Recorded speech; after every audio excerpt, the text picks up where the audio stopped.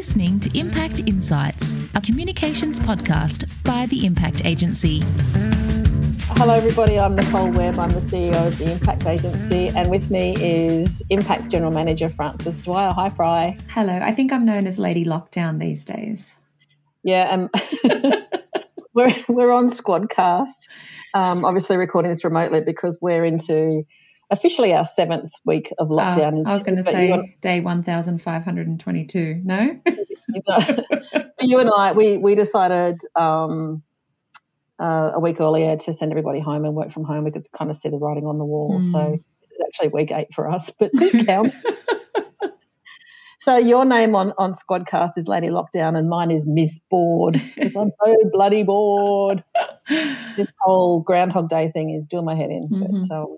But anyway, here we are. I don't know about you, Fry, but working from home, we've talked about this before and we know how much Nicole hates it, but it's even worse because David is working from home. So he's taken the office. So Kira can't do her dancing in the office where she used to do it. She's doing it above my bloody head. So in addition to the dog barking at every bloody courier that goes past the front of the house, I've got dancing above my head. And I feel like I'm in a thoroughfare here sitting at the dining table. People come and go, up the stairs, down the stairs, out the front door. It's so delightful. So having all the fun. You are. Well, I'm still shoved in a corner of my bedroom 2 weeks out from moving house during lockdown. So the rest of my house is boxes and stuff all over surfaces. And so I just try to hide away in this little corner of my bedroom and hope that no one comes in. But I can't promise anything, Leah. There will probably be 1, if not 2 invasions during the recording of this podcast. I do love your outlook, though. You've got a lovely outlook out your bedroom window. Yeah, the afternoon sun is keeping a big smile on my face. This crazy warm weather in Sydney, I think, is keeping us all a little bit happier than we have been a few weeks ago when we had wind and rain. So got to take every little good thing. You do, absolutely. I know we're going to talk about something that everybody has been talking about. We can't stop talking about vaccinations, and every single conversation I seem to have had with friends, with family, obviously with work colleagues, it's about the COVID vaccine. So I thought what we would do today is just have a little bit of a chat about the campaigns that the federal government has launched to get us all vaccinated and hopefully back to normal. But the bar has been really set high overseas. We've got in the US they've used Dolly Parton, in the UK Elton John and Michael Caine, and they've used the Hoff in Germany. Well, didn't he single-handedly bring down the wall in Berlin? Like, he's an icon. And look, what have we got? We've got a woman that's in ICU who clearly is too young to receive. This is our scare tactic campaign. So this is the image that probably a lot of people have seen and been quite distressed by, to be honest. It's distressing footage, but I think it was launched at a time when under 40s across the nation and even within New South Wales where an outbreak had already, the latest lockdown and outbreak had already commenced, were still not able to access any form of vaccine. And the woman was very obviously under 40, if not maybe even under 30. And it was also inaccurate. So criticism came swift and fast from the medical community about lack of consultation, inaccuracy in terms of the way that the woman was struggling to breathe, how the ventilator/oxygen was attached to her, and with, actual real-life deaths and challenges occurring across the country, why it was such a inaccurate, portrayal of the dangers of COVID being presented and possibly only adding weight to the conspiracy theorists of the country who claim that it's all a beat-up. Unfortunately, it kind of did look like a beat-up, maybe just to my cynical eyes. But it also, to be honest, pissed me off, that ad, because as someone who's just shy of 40, I had been trying for months to find a way for me to be vaccinated, to understand when I should expect to be allowed to be vaccinated, and kept getting knocked back and told that I wasn't in the prioritised groups or I wasn't old enough. And so to see someone who was visibly younger than me struggling in that just made me scared, anxious, and really angry. Fry, there's two things I want to add to that is that when you use fear, you are normally using it to stop people from doing something. So, stop speeding, stop taking drugs, use fear. The Grim Reaper ad, for example, when AIDS was around in the late 80s, fear was used, the Grim Reaper was used to stop people having unprotected sex. Fear, is this the right approach to getting people to get a vaccination? We're not asking them to stop something, we're asking them to do something. Yeah, because I think in the work that we do with our behavioural consultant, Chris White, he talks about fear often causing, that fight or flight or that retreat. So you're going to stop doing something or run away from something when you're scared of it. But I think that they were trying to grab the fight part of our mentality when we're scared, which is, fight the disease, therefore get vaccinated. But the challenge with that is it's a very active choice and also perhaps didn't quite align with access. So there's a double challenge there in terms of actually getting the action that you're asking of people in that.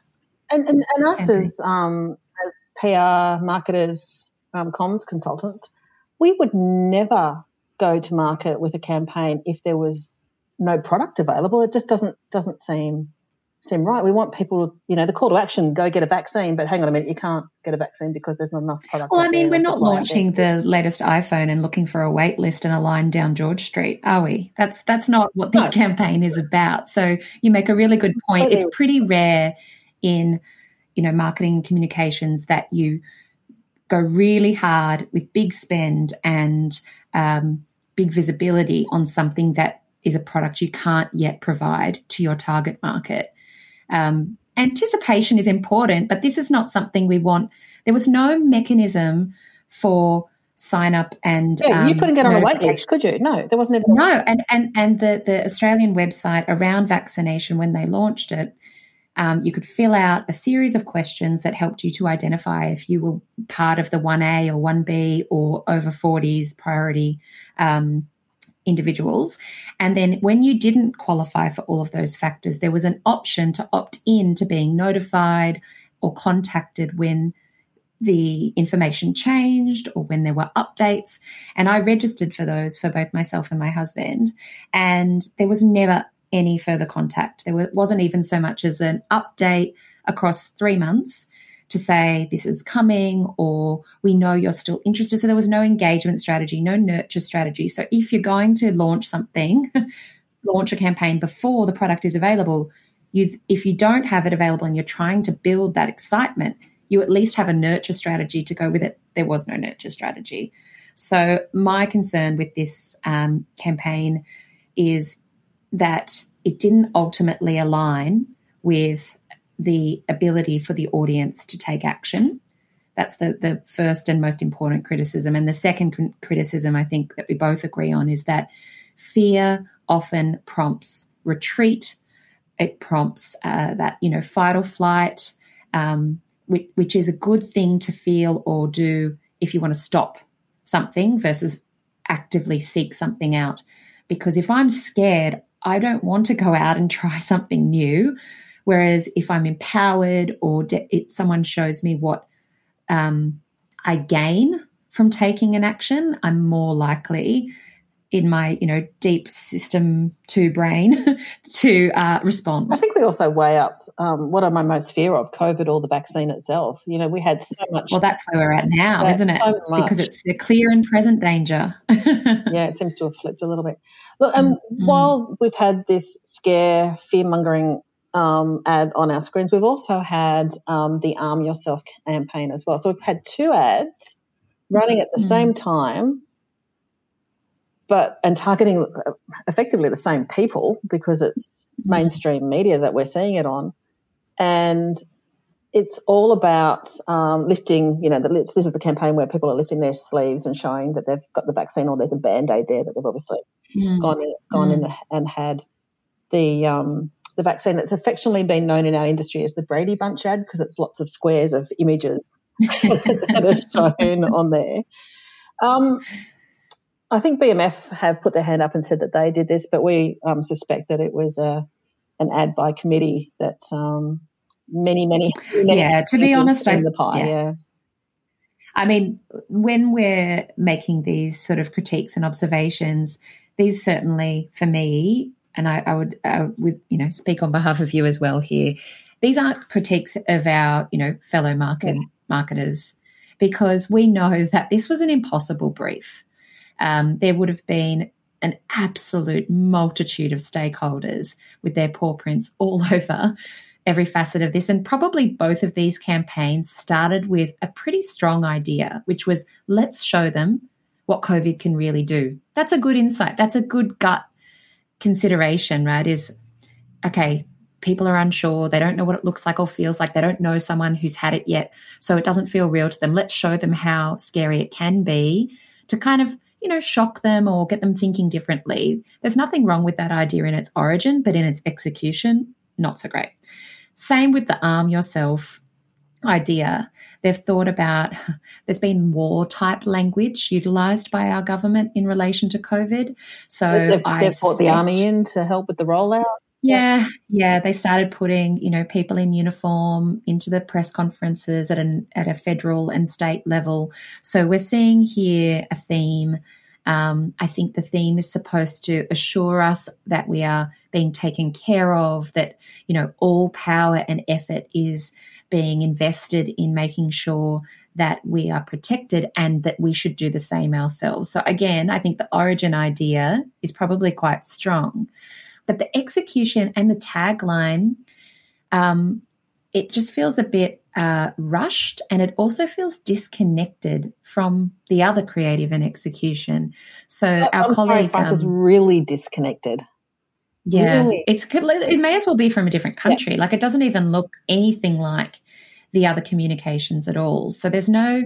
We talk about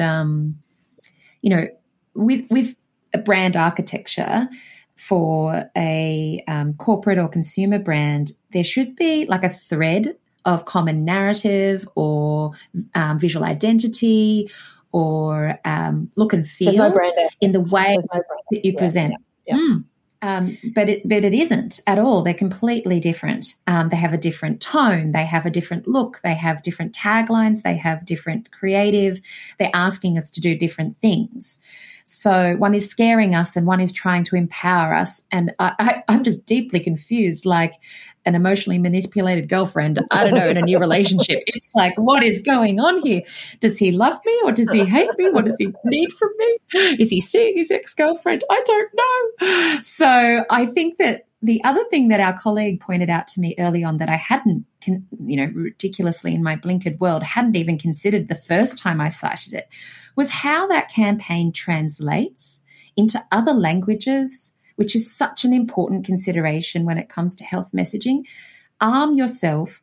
Arm doesn't, that phrase doesn't translate necessarily to have a double meaning in other languages. So it literally could be like, go to war or weaponize yourself, which is not the type of message that it doesn't make sense. So if we're really looking to be inclusive and empowering, we should have chosen language that could translate and be utilized by different community groups as well, because that's such an important part of our ability to all move forward. Oh, I agree. I don't know if you saw Russell Holcroft on ABC's Q&A a couple of weeks ago. He said that graphic campaign with the woman in ICU had got some decent cut through. So it's clearly worked. Russ loves the old all coverage is good coverage, though. Like, he definitely comes from that school of thought. And look, he's not wrong. Sometimes all noise can, help. But I think in this situation, when it doesn't line up with a people's ability to take action, that's where I would disagree. So I think controversial campaigns that annoy people or irritate people or get everyone talking around the virtual water cooler can be really effective in that pester power or peer pressure to get something done. But again, if it doesn't line up with people's ability to take action, it can actually just create frustration. I also know that Russ, a few months ago, also advocated for whatever the government was planning to spend, they need to double it, they need to triple it, they need to quadruple it. They just need to throw all their money. So his is like, let's go with the wall-to-wall strategy, just yell it at people until they get it done, Harvey Norman ad style, you know.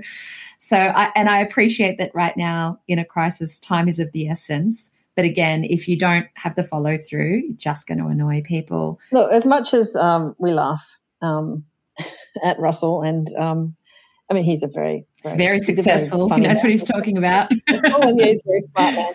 He actually suggested a campaign called Rudely Interrupted that shows that COVID keeps getting in the way of our normal life.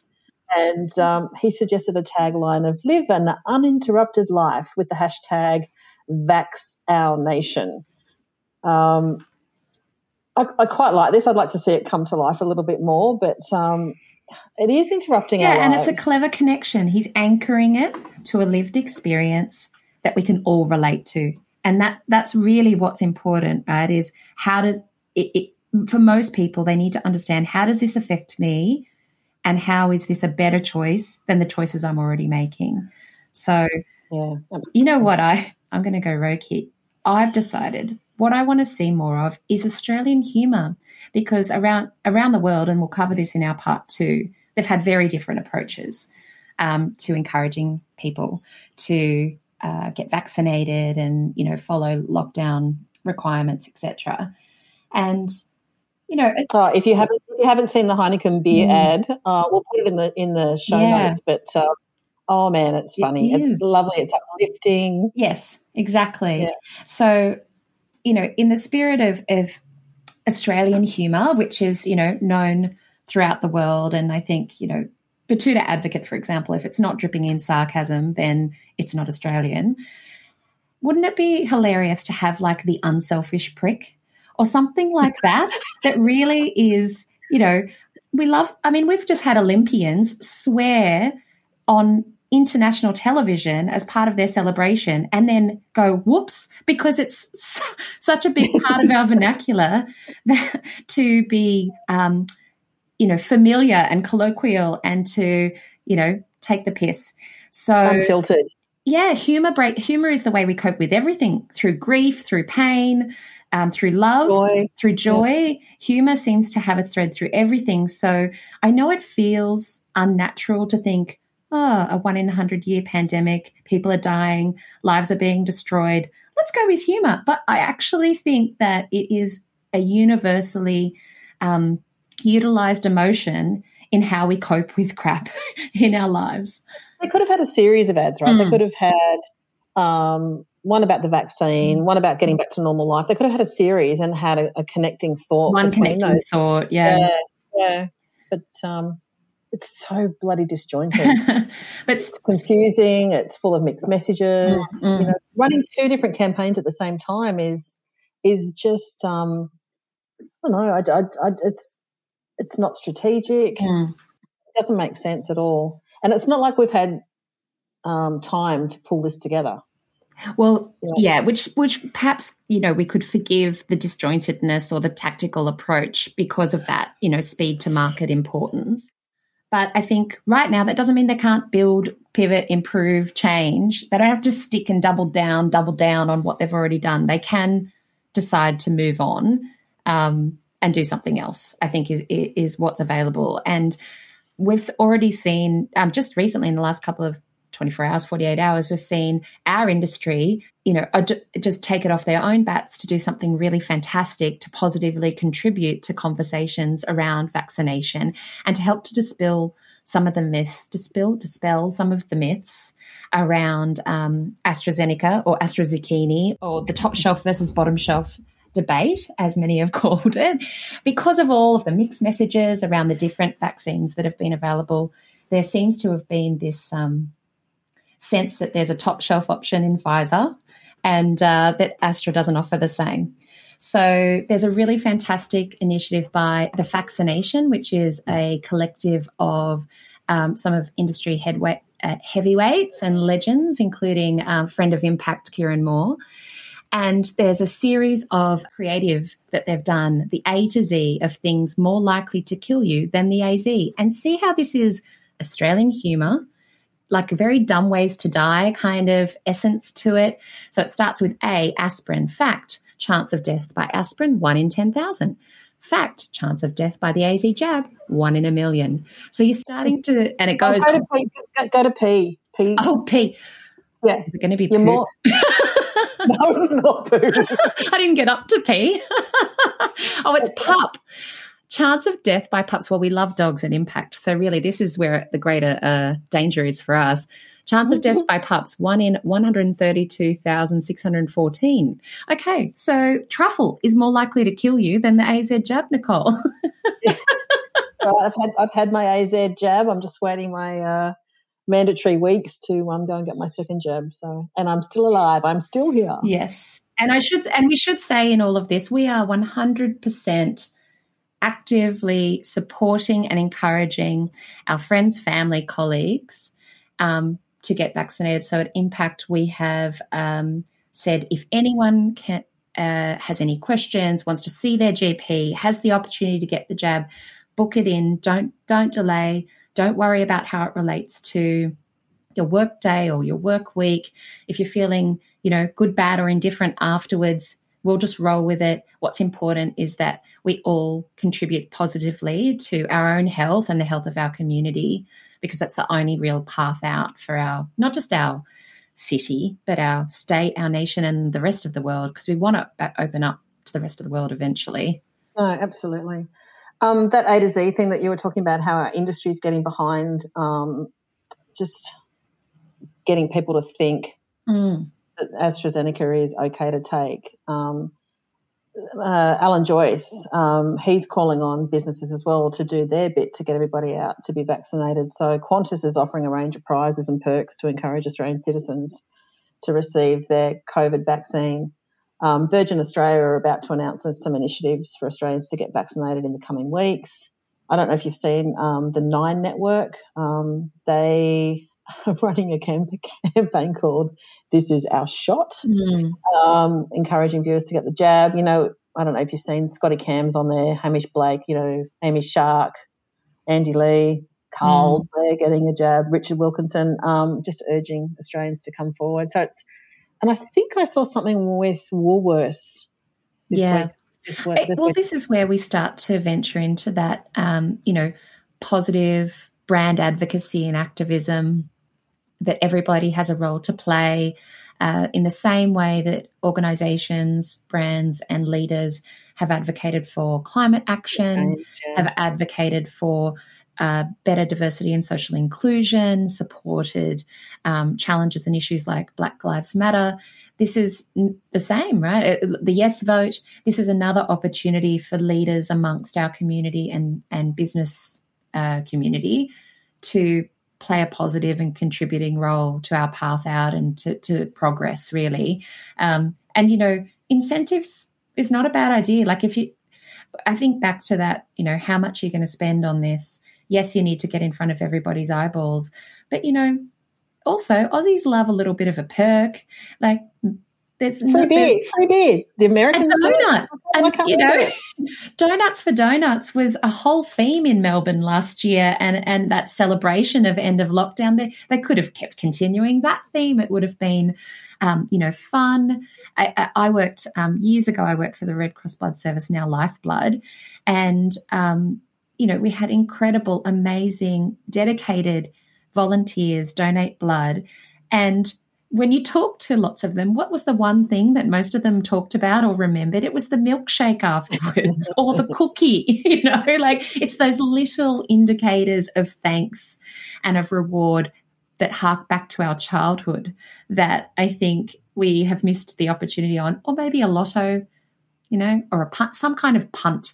People are taking a punt on whether they'll get a blood clot, but if you increase their chances of winning the lotto, You might appeal to a gambler.